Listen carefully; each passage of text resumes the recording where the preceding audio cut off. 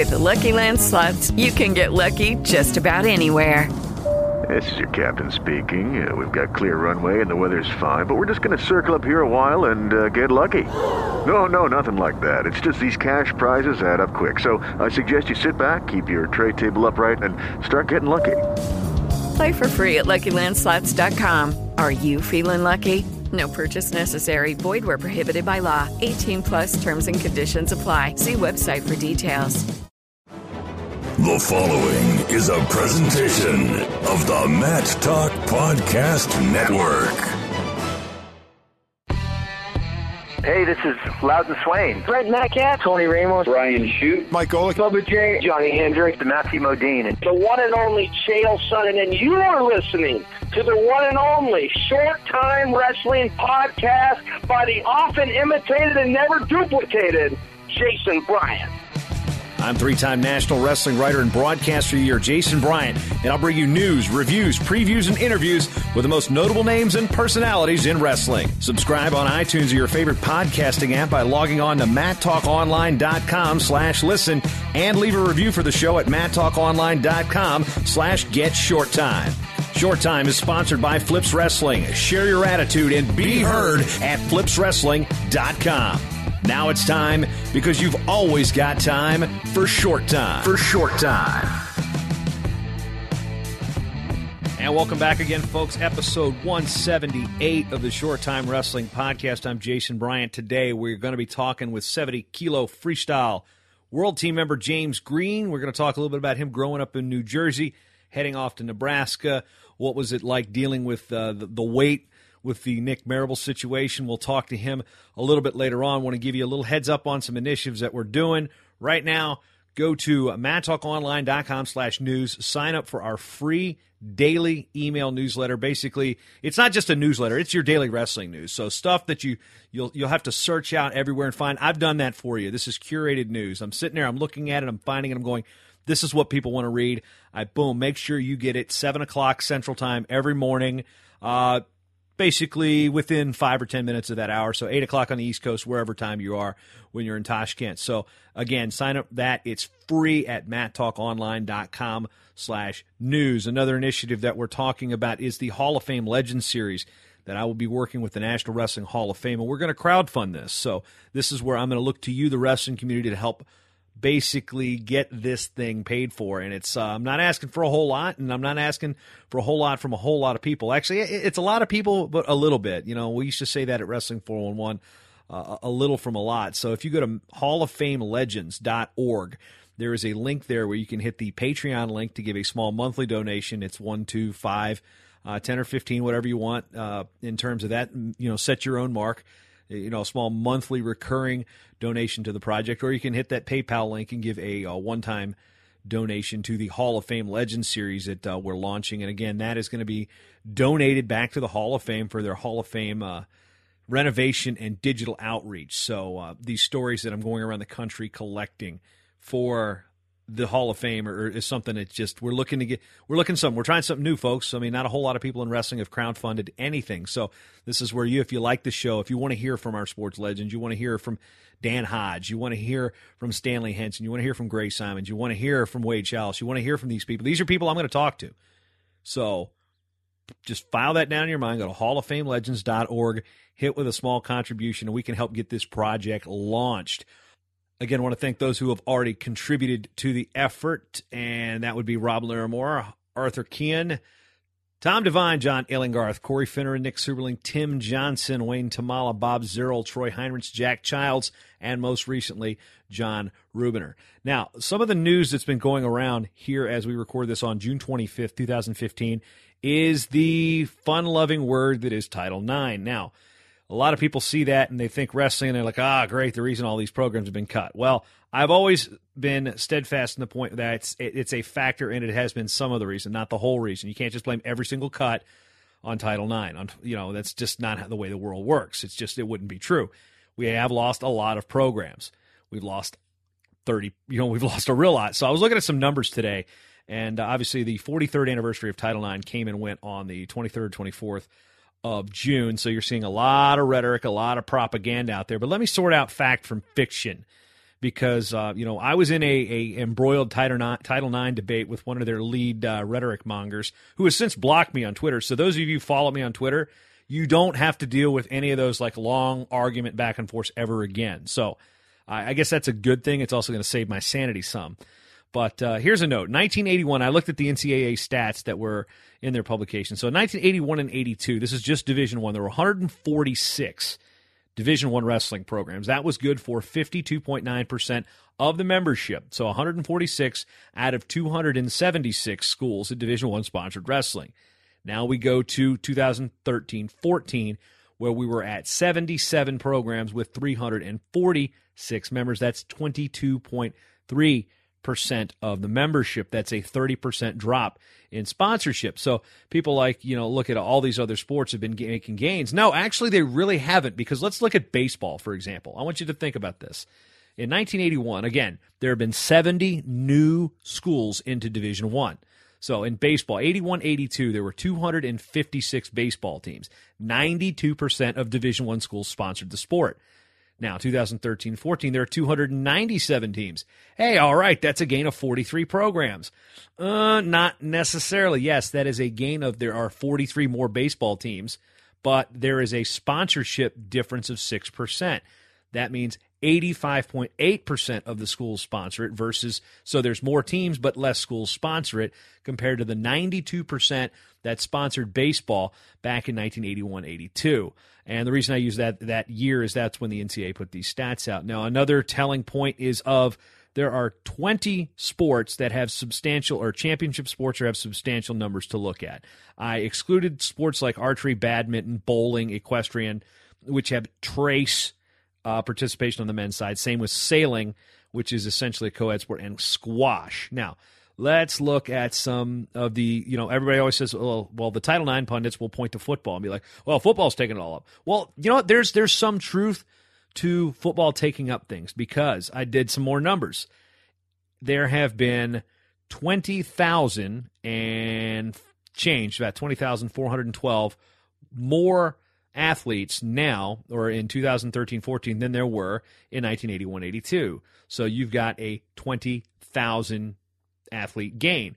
Well, 9,800 of those were football players. So that's one sport taking up 48% of the men's sports participation. So there you can see football is an issue, because you've got no sport that can handle, on the women's side, that can offset those numbers. They try to do it with rowing. It just doesn't get it. They're getting maybe 50 for that. So interestingly enough, that 10,000 athletes gained over all the other 20 sports. Now, of those 20 sports that I was talking about, I measured 17 of them. Well, I measured all 20 of them, and only 3 sports on the men's side actually had percentage gains. And I say percentage because I'm not looking at growth of number of teams. I'm looking at what the percentage is of NCAA Division I programs that sponsor the sport. So in men's basketball, and 1981-82, 273 schools had basketball. That was 98.9%. So that meant only 3 schools in Division I membership didn't have a basketball team. Seems rare now, but now 346 out of 346 do. So 100% of Division I has men's basketball. That is good for a 1.1% increase. That's one of the 3 sports. The other one, which is often thrown in our faces as wrestling people, is like, schools are attributing resources to more popular sports, and they point to lacrosse. All right, lacrosse in 1981-82 had 50 programs. They were sponsored by 18% of Division I. Now, in 13-14, of course, were these stats, they had 67 programs. So that, over 30 years, they only added 17 programs at the Division I level. That is only a 1.2% increase in sponsorship. So it's not like lacrosse is taking all our programs, because, men's wrestling went from 146 to 77, 30% gone of the sponsorship number.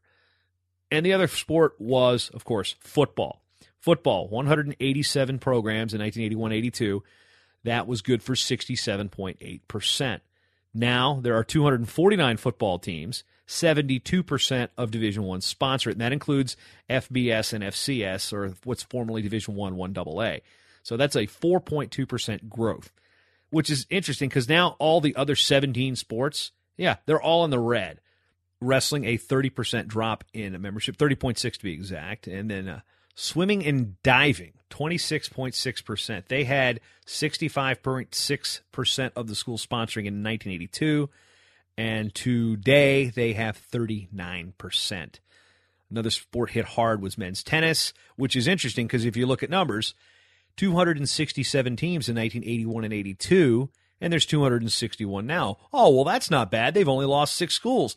Not so fast, my friend, to steal a line from Lee Corso. 96.7% of Division I sponsored men's tennis in 1981-82. That number today is only 75.4%, 21.3% drop in sponsorship. Notice I'm not saying teams because, yes, you're getting, some of these sports have more teams, but look, the number of Division I programs has increased by 70. So, and here's another stat I want to throw out at you. This is probably more indicative of the Title IX issue as it relates to gender equity. In 1981-82, the average number of men's sports per Division I school was 10.21. That number today is 8.68.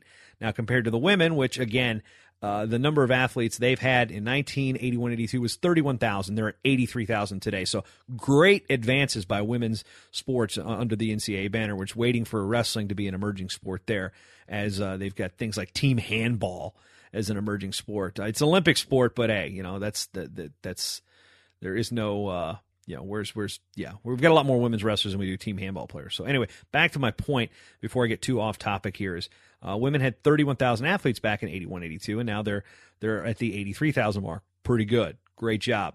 7.24 teams per school, women's teams. So in 1981-82, there was 10.2 for men and 7.2 for women. Now let's fast forward to 2013-14. There are 8.68 teams per Division I school. This is an average, and 10.45. So we've seen that middle ground swap. And, of course, the number of participants has gone up for both men and women. So your numbers pundits will look at it and be like, well, men have grown too. Well, you know what? Populations have grown. Number of teams have grown. Number of schools have grown. But let's look at the overall in Division I. This is another thing I want to throw out at you. Obviously, Division II and Division III are different animals, but Division I, because that's where a lot of the focus is, where people want the NWCA to add new teams. Let's look at this. There were 2,817 men's teams in 1981-82. There are now 3,005. That is a net gain of 188. Now, there have been hundreds of programs added and dropped on the men's side, but the net gain in Division I is only 188.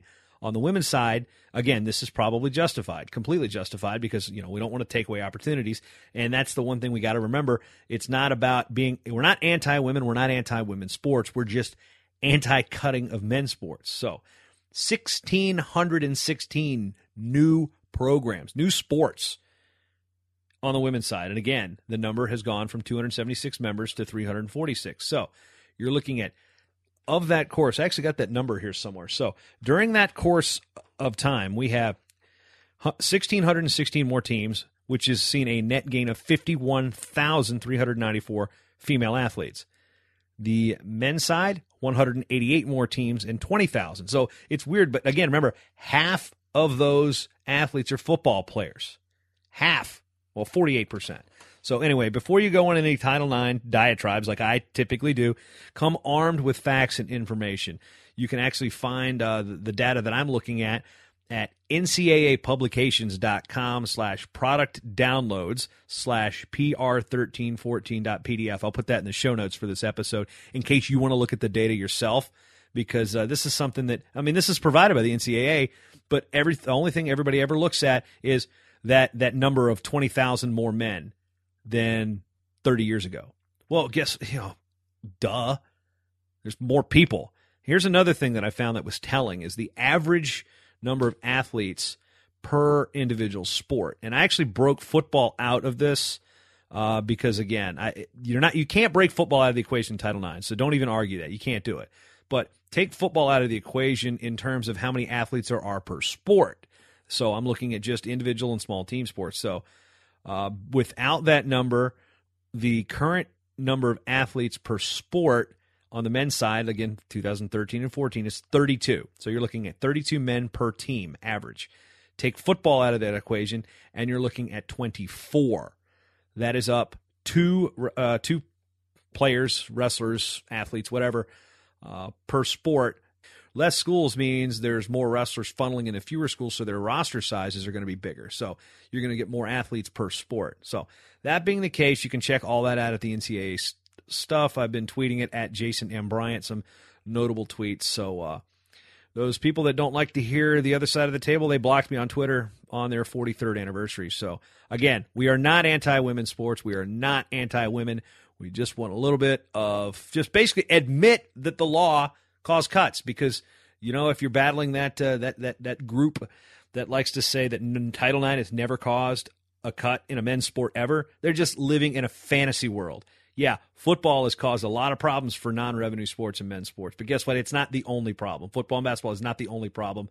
And when you see 17 out of 20 sports have their sponsorship percentage drop, you can't just blame that on one sport. It's just not the case. That being said, that's my rant. Again, if you want to check some things out, I'll put that link up in the show notes for you. It's from the NCAA. It's their Sport Reports' NCAA Sports Sponsorship and Participation Rates Report. Now with that rant pretty much over, it's time to talk to James Green. All right, short time coming your way.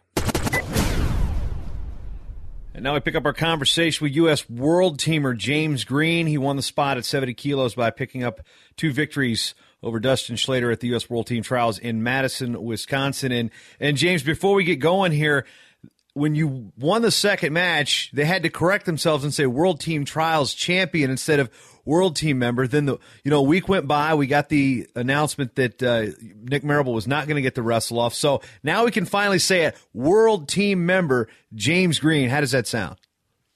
Sounds good. It's awesome. When I won the match, at that time in that moment, nobody could really take it away from me. They were saying champion, but I considered myself to be on the world team at that moment. And, as far as the decision go, until they had made the decision, if they would have said I had to wrestle them off or not, I would have still considered myself on the world team, because at that point he would have been challenging me because I won the tournament. So, it just felt good, but to clear up the air and actually now make it official, it's awesome. I can't wait to represent the USA. We'll talk a little bit more about the World Team berth and your international career in a little bit, but we'll start out and getting some background on James Green. Just a lot of people know you're a 4-time All-American at Nebraska, 7.733. You're not too proud of those 7s and 3s, but you did, interestingly enough, one silver lining is you won every match, your last match of the year, all 4 times. So you won for 7th and you won for 3rd. So you didn't end any season on a loss. Yeah, that's always a big thing, leaving the tournament, because you don't want to leave, losing. So to end the day winning and knowing you got your hand raised is awesome, and it keeps your head up and knows that you're able to come back and bounce back from losing, and you have what it takes to get it done. Unfortunately, I, took 3rd twice, but at the end of the day, I was able to wrestle back through the tournament and kind of dominate guys and wrestle like I know I can wrestle. But things happen, and you just have to be able to control those things and do your best every time. Now, you had said you'd been wrestling forever. So exactly when did you start wrestling? I think you said it was 5 or 6 years old? Yeah, so I started wrestling when I was 6 years old.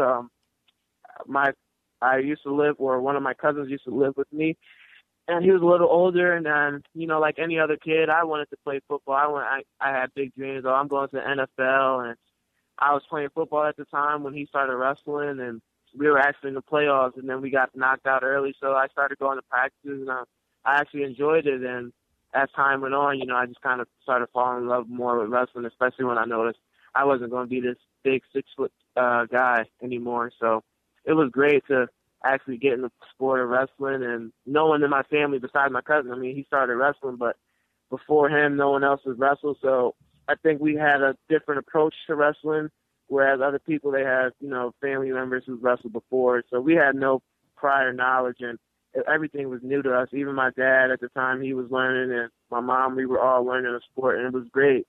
It was a great experience for all of us as a family. What other sports were you playing? You said you mentioned football. What other sports did you play growing up before you ultimately deciding that wrestling was kind of your favorite sport? So I ran track, and I played football, and then I wrestled. In track, I ran a 1, a 2, a 4x4. That was the first sport I stopped kind of playing because my dad, he passed away at 10, and my mom, she didn't really have time to kind of take me around all these places anymore. So I had to give up one sport, and I gave up track. And then once I got to about 7th, 8th grade, I kind of just started knowing I wanted to focus on wrestling, and I, stopped going to football. And I think I made, obviously, I'm proud of the choice I made, and it's paid off, and it's worked out to be at that young of an age and know that you want to put everything you have into just one sport and continue to get good at it. And obviously, I had some dreams of being national champ, a world champ, Olympic champ. And right now, the only 2 dreams I can do is being a world and Olympic champ. So I just want to leave a great legacy for myself. Well, you left a pretty good legacy at your high school. Said you're the first wrestler in high school history to win a state title. And I had actually talked with David McFadden, who's going to be wrestling at Virginia Tech next year. He was talking. Okay. We were talking to him about wrestling in New Jersey. He's a Jersey kid, won 2 New Jersey titles, and he said that there's nothing like wrestling in the state finals in New Jersey at Boardwalk Hall in Atlantic City. What are your memories of that? And is he pretty much right? Is there anything like that?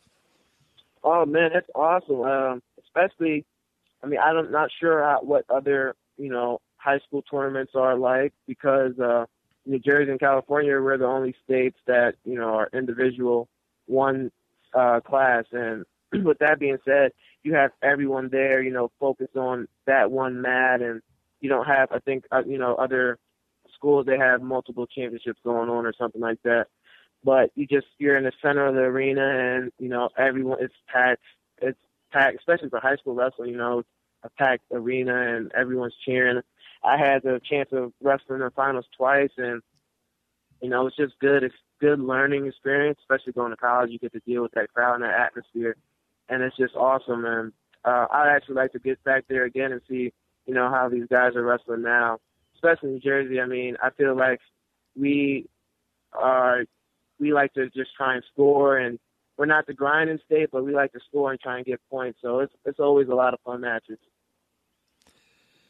What was one of your, obviously winning a state championship is what really, sets it off as one of your fond memories. But what is something about wrestling in New Jersey that you really took away from that doesn't get talked about a whole lot? The fact, I think it was just how open, everyone has open arms. There's a lot of clubs in New Jersey. Every 10 minutes there's a different club. And me myself, I never really wrestled for a club just because they're just, a lot of guys, they just want you to go, here or there. And I felt like sometimes I just needed to, different scenery. So there's a lot of people that just let me come and practice and get different looks, especially being from Willingboro. A town where wrestling's not that big of a sport. So I got to venture out and wrestle with, guys that took it more serious and wanted to achieve the things I did. And it was just great. There's a lot of people that support you. And when I was growing up, a guy named Bob Casa, if you're in New Jersey and you don't know who that guy is with wrestling, then you should actually go out and, try and figure out who he is. He's a great guy. And there's just people like him who help you, achieve your goals, take you to tournaments, and, take time out of his day to make sure you're getting better. You're trying to be the best you can be in wrestling. And, this wrestling is it's a big, small community. There's a lot of people out there that just support you. And I feel like, guys like that behind the scenes, like Bob Costa, that just helped me get to where I am today. Those are the people that don't really get talked about. And those are the people that are big, supporters of the sport, and they just help people achieve what they want to do in life that they're wrestling. As we talk about New Jersey, the landscape, it's one question that I tend to ask a lot of people, But, it's about North Jersey versus South Jersey. Obviously, you're just north of Philly on the Jersey side. And, do you consider yourself South Jersey, Central Jersey? You're definitely not North Jersey. Yeah, I'm definitely not North Jersey, but I'm like at the top of South Jersey. So, yeah, I'm considered South Jersey, especially when you talk about the districts and the regions. So I was in District 26. I think there's, 28 districts or 32 districts? Yeah, 32 districts and 8 regions. So I was Region 7, and basically, that's South Jersey. So it's definitely about North Jersey versus South Jersey. And those guys always, they're tough up there.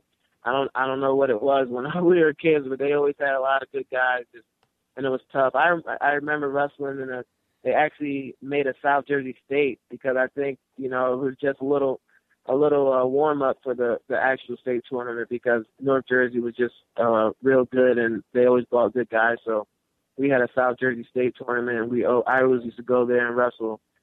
And it's definitely. I know it's kind of like a little battle there, always north and south. It was a great time, especially when you get to actually be on a team or, the travel teams with some of the North Jersey guys and you just joking around and playing. So it's a fun experience. Well, you got North, then you got South, then you got. I went to college with a bunch of guys from the Shore, and that's completely a different story right there. It's not. It's like its own. It's like they don't say East Jersey, but that's a Shore. That's a whole different type of wrestler coming from the Shore. Yeah, the Shore. They like I said, I feel like New Jersey. It was crazy because then they have that tournament War at the Shore, and they just make all these tournaments just for, that area, except for North Jersey. They were so good. I guess they didn't need their own tournament except for the state tournament. And Jersey guys, they're usually, especially in the summer, they're either on the shore or they're practicing. It's amazing how those guys can be such athletic, I would say, because they're always, both surfing and then they're wrestling. And it's like, a little battle, but I'm not too sure of a lot of people that kind of want to wrestle and, live that shore life because they do a lot of surfing, a lot of swimming. And I feel like you got to dedicate your time to one or the other and spend more time in the wrestling room. But those guys, they're able to do it. They're able to party. Not party, but have fun in the summer and be able to achieve goals. When I was wrestling, I always was working in the summer and trying to get better, and I was always trying to compete. I remember wrestling with Jordan Beverly, and he was amazing at, on top and trailing guys up. And I'm like, gosh, this guy, he's always surfing. Or I know he was a great surfer, but I don't know what it was. I was thinking I need to get into surfing or something, but it was always funny. It's a great experience just to come from that, North Jersey, South Jersey shore, and then just scrapping it out, different guys and different looks, and it's just different culture. I feel like you bring it out on the mat. You can tell if a guy's from the Jersey or the shore or South Jersey or North Jersey. You can always tell. Now, of course, then there's also the quintessential question when it comes to Jersey, and this also is indicative of where you're from. Do you call it pork roll or do you call it Taylor ham? Oh, pork roll. That is the correct answer. Pork roll, egg and cheese. Oh, yes, yes. You're speaking my language. I'm a bacon, egg and cheese guy myself. Well, there's nothing wrong with bacon. Come on. Bacon's bacon. Bacon is bacon. Can't go wrong with bacon, but it's definitely pork roll, egg and cheese. Don't let anyone tell you different. I hear you. I'm gonna agree with James Green right there. Now let's shift gears a little bit as we've talked about the Garden State plenty, and I want to stick with this a little bit. But the first time I had ever heard of you, obviously you pay attention to rankings and wrestlers, but I remember going to Fargo one year, and John Gray, for those of you who don't know, is Mike and Mark's older brother. He's been on the coaching staff in New Jersey for a long time. He came up to me, I think it was the first day of the tournament, and says, "Hey, watch out for this kid named James Green. Nobody knows who he is. He's gonna set the world on fire." I don't exactly know what he said. I think there might have been some Jersey language in there, but he told me to keep an eye on you, and I was like, all right, I'll do that. And unfortunately, that was the same year you had a little bit of of an issue in getting to the mat on time, and you were disqualified from the tournament because you should. I remember John is flipping out, pointing to the referee, going, "He's right there, he's right there." I mean, let's just now it's been a couple years since then. I mean, what was the situation? Did you oversleep or what was it? Oh yeah, that's a hilarious story. I mean, in high school, I was a nonchalant kid, and wrestling Fargo, I didn't even know what freestyle was. You know, they're like, "Oh, you should try freestyle. All you gotta do is take guys down." And I'm like, "Oh, that's fine. I'm great at taking guys down." And I remember my first match I won. I'm like, "Oh yeah, this is gonna be an easy tournament." Then my second match, I actually wrestled Dylan Ness, and this was the first time I ever wrestled him. It was actually me, Dylan Ness, and Derringer were all in the same weight. And at Junior Duels, I wrestled Derringer, and I beat him, and then me, Ness, and someone else were all undefeated. So I was like, and I didn't really follow wrestling as much as I do now in high school. I just wrestled. So I'm like, they're like, "Oh, Derringer, he's a good guy. Ness is a good guy." I'm like, "Oh, I can actually do this." So we go to Fargo, and I wrestle Ness, and I'm taking him down, but he's rolling me through, and I'm like, "What is going on?" I obviously wasn't winning. He was getting more points than I was in every takedown, and he ended up beating me. So we take a break in the tournament. I go back to the room, and I fall asleep with my headphones on. And one of the coaches come, and they're looking for me, and they're knocking on the door, and I'm like, "Oh, man, I overslept." And we're rushing to the stadium or the arena, and by the time we get in the arena, they're like, "James Green, second call," and I'm like putting on my singlet and running down the steps. And they're like, "James Green, you've been disqualified," literally right when I was about to step foot on the arena floor. And it was kind of a, upsetting moment, but I guess it was a great learning experience. And the sad thing about it, I was actually trying to talk to schools and get my name out there, and then I ended up doing that. I thought I lost. I thought I wasn't going to ever get recruited or nothing like that. It's a funny story to look back on now, but at that time it wasn't that funny, especially when John Gray's out there trying to fight for you, and that happened. So. Yeah, that was the first time I'd ever heard a story about James Green, and then that happens, about a day or so later, and I'm like, okay. But as we talk about, you'd alluded to the fact that you were looking in schools, and Jordan Burroughs has a similar story about when he was wrestling at the Beast of the East, and he just totally had an awful tournament, and he didn't place, and he thought that was it. He thought college coaches was there to watch him, and he just had a bad tournament. Was that kind of crossed your mind a little bit, or what really got you back on the horse to be like, all right, I need to? There's school still interested me. This is just a little slip up.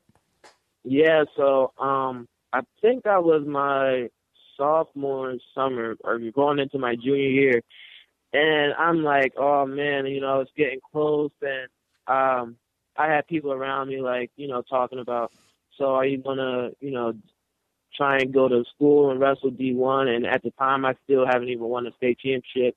I didn't place my freshman year. I took fourth, so I'm like, I didn't even know anything about D1, and I was just like, I got to make something happen. So I worked hard that summer, and at the time of wrestling, you were able to go to college open tournaments, and the Altons were a year ahead of me, and they just got signed by Penn State. So I went to East Stroudsburg Open, and it was just kind of out of the blue, too, because I didn't know I was going. So at that time, I was a 140-pounder. I went to weigh in, and I missed weight by a pound because, like I said, I didn't know where I was going. Ended up wrestling 149, and I wrestled Alton. We went to in the semi, or we wrestled in the quarters. We went to, some overtime, and I lost in overtime. But then I wrestled back. I'm just about to be a junior in high school, and I'm beating college kids, and me and Alton were supposed to wrestle for third and fourth, but it never happened. But, yeah, at that time, Flow was just now, just starting to get big, and they were there at the tournament, and they recorded some of my matches. And like I said, I was beating college guys, being a junior in high school, and that's what kind of got me started. That's what kind of got me like, okay, there's still a chance for me to be recruited, get to D1. And I just kept putting in the work, and that's the year I got to the finals. I stayed, but I ended up losing to Hank Stinson. But at the end of the day, it was still a good year for me. I got some looks, and then Nebraska reached out, and it was just a good year, I say, for myself, and it just kind of got the ball rolling. So now, when did Nebraska start to enter the fray? Obviously, they've had several New Jersey wrestlers go out there, but when did you decide to become a Husker? Basically, yeah, like I said, after my junior year, they were one of the first schools to contact me, and I just saw the things that they did with Jordan, knew that we had a similar style, and basically I just kind of felt a connection because with my recruitment, they were the ones, always talking to me, sending me letters, and we just had a good connection, and I like Snyder, I like Manning. They came to, visit a couple times, and everything was good, but I feel like, they had me recruited already. I was ready to go out there and be a Husker, but they had to work to recruit my mom too. She wasn't really trying to have her only son go out in the middle of the country away from home. So that was a tough little process, but we all worked it out and got it done, and it was great. Now, you had said you weren't so experienced in freestyle until you got into high school, and since then you've actually kind of learned the style and actually become pretty good at it. Obviously, you made a world team, and obviously you competed at the University Worlds. But what is it about freestyle that you think helps you have more success? Is it just it plays to your strengths more? Or is it a confidence thing? What makes you think that freestyle is going to be where you make your mark? Yeah, I think it just kind of it plays into my style more, and with the rule change and stuff, it kind of makes people wrestle, and that's what, works for me when people are actually trying to wrestle me instead of just kind of, holding and tying. You can get put on the shot clock, and also your takedowns can lead to even more points. So if I take a guy and get a lace or, get a trapped arm gut or a gut, whereas in folk style, you got to kind of work more, grind the guy down. You take him down, but, they're not worried about you getting a gut because you can't lock your hands. So you got to actually, it's like a table, break it down and then actually turn them, whereas you can actually lock your hands and turn a guy. So I think that kind of plays into my wrestling, especially since I do a lot of high crotches, single legs, double legs. So I'm able to transition from my takedowns to laces and just able to transition and put more points on the board. Whereas in folk style, you got to kind of grind a little bit more, and it's actually great, I think, because freestyle helps you it helps your folk style, and same as vice versa. Folk style helps your freestyle, especially positioning. And as I started doing freestyle, I got a lot better at folk style. So it both helped in my career. I wish I could have done it, at a younger age. Like I said, I only went to Fargo once. And before that, I never even knew what freestyle or like Olympic style wrestling was. I only thought there was folk style. So, yeah, I'm glad I got into it as early as I did, and it's just been a big part of my wrestling and helps me getting better.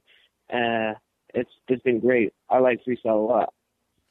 Now, how hard is it for you to go right off the college match and then start training at the senior level? Obviously, we're not talking about, with the performance yet, but obviously there's the college season. That college season is a grind. I mean, you're making weight all the time. I mean, what's it like to, is it easier for, the training or what? It is a grind, and I think what makes it easier for folk style is the fact that I am coming off of that college season. This is my third year in a row where I've wrestled straight from off the college season to the freestyle season. So I'm actually, kind of experienced at this, I would say, where most guys, they kind of take a break or, before universities. But me, 3 years in a row, I've wrestled the universities or at the U.S. Open or World Team Trials. So it's been good for me. And like you said, it was a grind.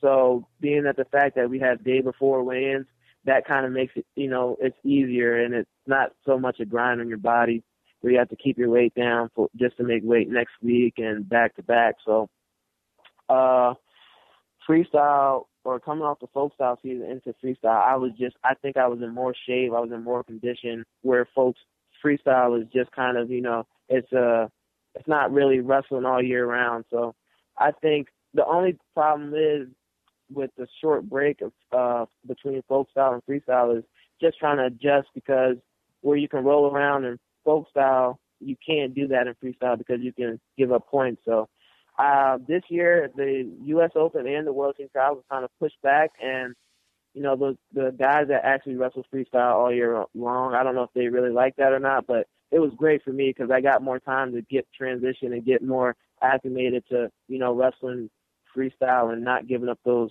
points and rolling on my back or, scrambling, just getting my positions down and getting ready. So it was great. I like the transition from folk style to the freestyle season, but I don't know if a lot of people can handle it, especially if you cut a lot of weight. And on my part, I don't cut a lot of weight. I wrestle 157, and then freestyle is 154, so it's not bad at all. Yeah, but as we come up to the Olympic year, you're going to have to make a choice. I mean, you're going to go down or you're going to go up. Obviously, there's no 70 kilos in the Olympic year. Yeah. Right now, I'm planning on going down to 65, and I was down there. I made 145 2 years ago, and I mean it was great. You just have to be disciplined in your diet and the way you're living, your lifestyle. But I know I can do it, and it's a great weight for me. The fact that they had 70 kilo is a perfect weight for me as well. It's not much of a cut, but I know I can get down there, and it's especially a loaded field. I would actually love to wrestle in there. If I could, I would have wrestled down there this year, but I actually, since I'm done wrestling with Nebraska now, I'm going to have more time to focus on, getting my body right and losing the weight correctly instead of coming right from folk style 157 and trying to drop down. So I'm looking forward, to the Worlds first, obviously, first and foremost. But, yeah, that's the plan. At the World, plan on dropping down and wrestling at 65 kilos for 2016.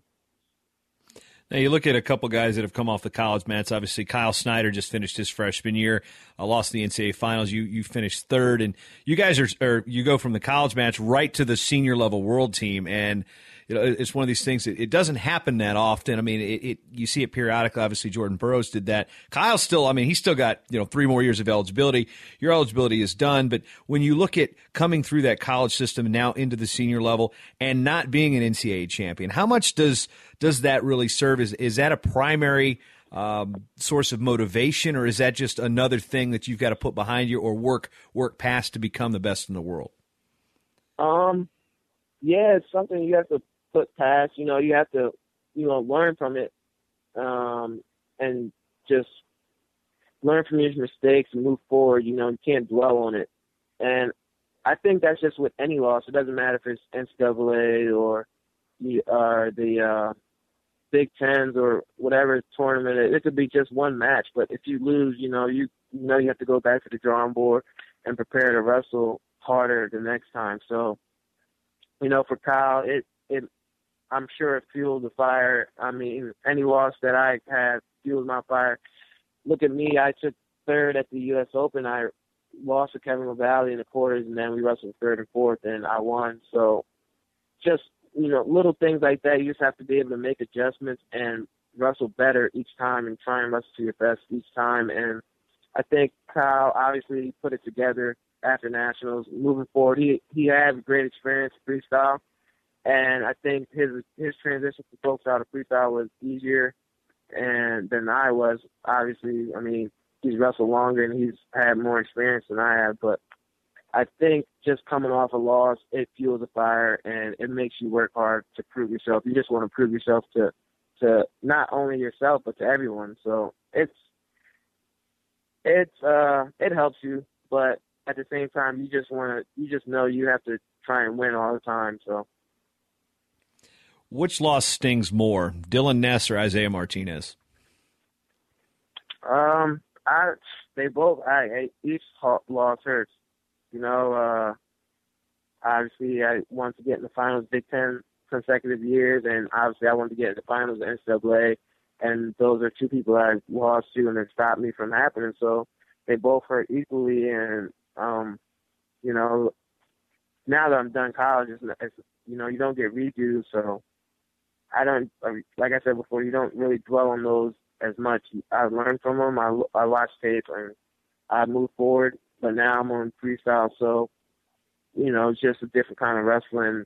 And I couldn't really think about those too much, especially looking towards the future. So right now it's just one match at a time and just trying to get better. That's all I can do. Just keep trying to get better. When you look back at your college career, what was there one guy that when you wrestled, whether it be at a tournament or Big Ten or wherever, that whenever you guys got out there and mixed it up, it was fun for you? I mean, it's win or lose. I mean, was there a guy you really enjoyed wrestling? Not that I can think of. No, not really. Any competitive match or just close match or, it was a good scrap. I think it's pretty good. But actually, now I think about it, Brian Robito, we wrestled at the Las Vegas Invitation, and I was actually kind of hurt and a little sick, and I just squeaked one out. That's one match that I wish I could have got to, wrestle where I was feeling fine and he was feeling fine because, I think he's a good wrestler. He scraps and good scrambler, and I think that match would have just been a little bit more interesting if I would have been, not 100. You're never 100% healthy, but I was feeling better. So I guess that's kind of one guy I would have liked to wrestle or would have been interesting to wrestle. One thing that is going to stay the same, at least for the time being, is from college to freestyle. Is you're still hanging around Lincoln with the Nebraska Wrestling Regional Training Center. You got Mark Manning in there. You got Brian Snyder in there. And I guess the question right now is Brian Snyder still a badass? Well, so I actually have another year of school left. Like I was on a 5-year scholarship, so I wrestled 4 years straight in a redshirt. So basically, or technically, like this is my redshirt year. So I'm kind of still in the system, but Snyder, yeah, he's still rolling around. He's still scrapping. He's I think he could, if he wanted to and trained hard, he could compete for a world team spot. Man, that guy's awesome. He's always scrapping hard. I enjoy. I think he's been a real big part of my success, and just learning from him, he's got a real great knowledge on the sport of wrestling, him and Manning, and it's been great. I mean, even my freshman year, Manning was still scrapping. He still gets on the mat time to time, but Snyder, yeah, he's still awesome. He's still a badass. Yeah, do you ever mess with his hair when it's gelled up or take his glasses off? Because he's styling, man. Man, nah, we always give him crap about it, though. We always get on him. Yeah, we call him Man Pretty. He's going to kill me for that. But let's get off of Brian Snyder's case real quick. Let's just talk a little bit about Jordan Burroughs, who's training there. Obviously, 3-time world Olympic champ who's got a bronze medal with it. What was it like the first time you went live with Jordan in the Nebraska room? Well, we bumped heads a lot. But more than often he was the one coming out on top. Because we have similar styles, we're always looking to shoot doubles or shoot singles. We're always running into him. But he was bigger and stronger, obviously. But it's been great. I think I've been able to, take him down here and there and get to his legs more often. But that just comes with, you're wrestling a guy all the time and you get to know how he wrestles. And it's a big difference than watching just tape and trying to train for it than practicing with him every day. But nonetheless, I'm still getting better, still getting closer. And we, up until World Team Trials, we were scrapping and, going back and forth. And it's great training with JB. You learn a lot, and then kind of makes you go harder because he's wrestling hard from start to finish. And in order to, match that pace, you got to be able to do it, dig down deep. And it's really helped me, go out there and wrestle harder. If you're up by 2, down by 2, just always looking to score, always looking to put up points. And that's kind of what JB, brings to the room, brings to the environment in Nebraska wrestling. Now, you said there's similarities in styles. You've also said at the trials in your post-interview that you guys have differences in your styles. Do you think that you guys get compared too much together too often because you're both African-American New Jersey natives who happen to wrestle at Nebraska? Yeah, I think that's a big part. That's obviously that's how you start the topic. James Green or Jordan Burroughs, James Green. They're both from New Jersey. They're both from Nebraska. Both wrestle 157. Both African American. Both only won one state title. So that right there is a comparison in itself. And I mean, he's got obviously 2 national championships and a Haas Trophy. But when it comes to our style and taking double legs and Flow, they had the interview or the Flow radio the other day where they were talking about how you describe African Americans, and I think that's just a big part of it. Where people describe us as quick, explosive, and I think that's just kind of why we get compared a lot, just because we're able to get a lot of takedowns and try and put up a lot of points, and we're very offensive. So they don't really I'm sure if you play some tape back, you'll see obviously some differences in how we get to our setups and get to our shots. But nonetheless, people always compare us. I think they will always will, no matter what. So it's just something I got to live with. But at the same time, it makes me work harder because I'm trying to separate myself from him and open up and do more things. But at the same time, he's getting better too. So it's just hard.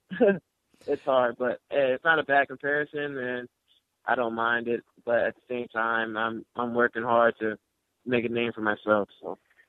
Yeah, it's not like they're comparing you. They're comparing you to JB. They're not comparing you to this JB, who is a slow heavyweight with short T-Rex arms. You don't want to be compared to me. There's no way you want that to be the case. But I was just curious on that because that's a topic, and I know CP and Willie mentioned it on Flow Radio. I wrote a column about it a couple years ago in Win Magazine, and that kind of leads to the question: what wrestlers do you want your style to emulate? Obviously, wanting to be similar to Jordan Burroughs in some technical aspects is probably not a bad thing to want. But what are some guys or wrestlers you grew up watching who are like, I like that style, I want to wrestle like that, or I want to pick up that move? Was it based on simply, all right, that that guy's black, I want to wrestle like him, or is it what was it? What was the influence there?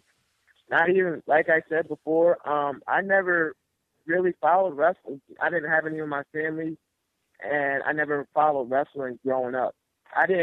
When I was growing up, like they had the K.O. Sanderson shoes or JB shoes. I didn't know who K.O. Sanderson was. Like, I didn't really follow wrestling. I just did it. So I would go to tournaments, watch people wrestle. I would watch the sport if I was there.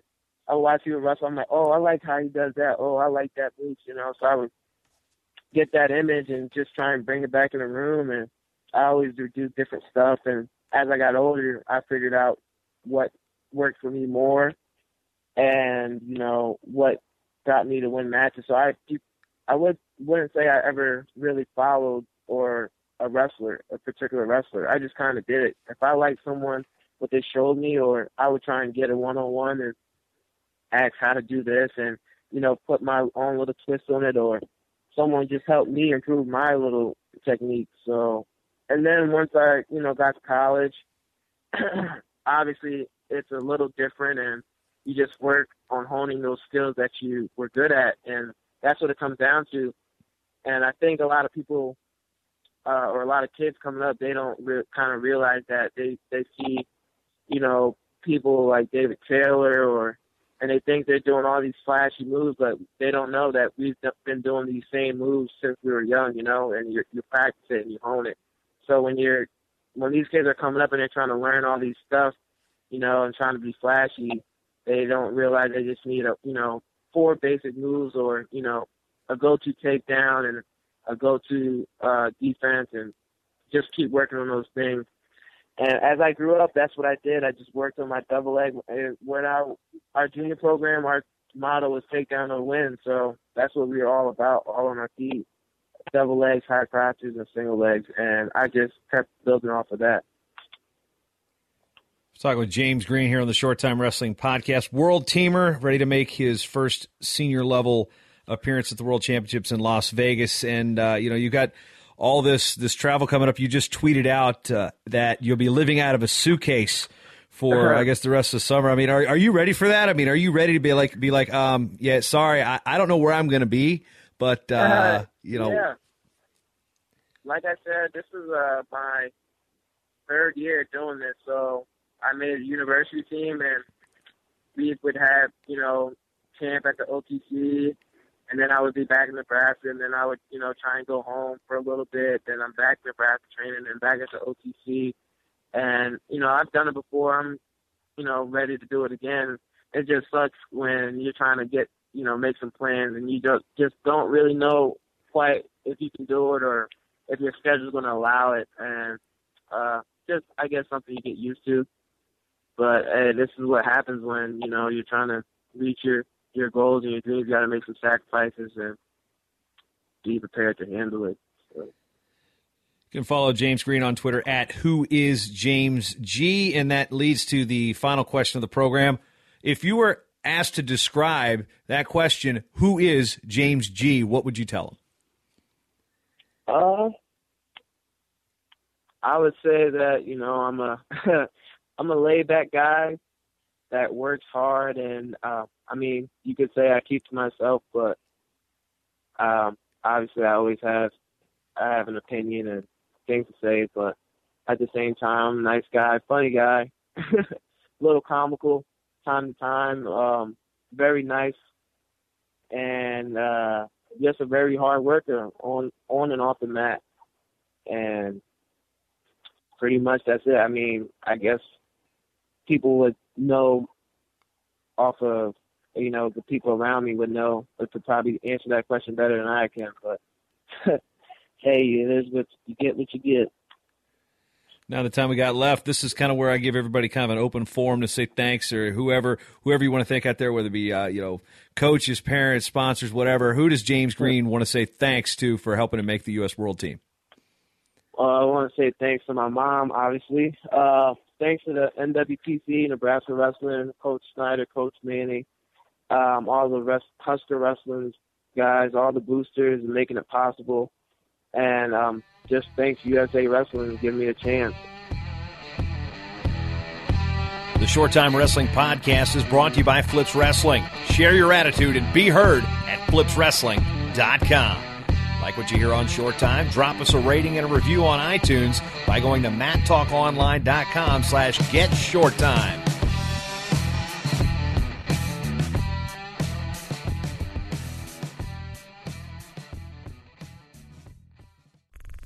This show is part of the Matt Talk Podcast Network. For more wrestling podcasts, head over to matttalkonline.com.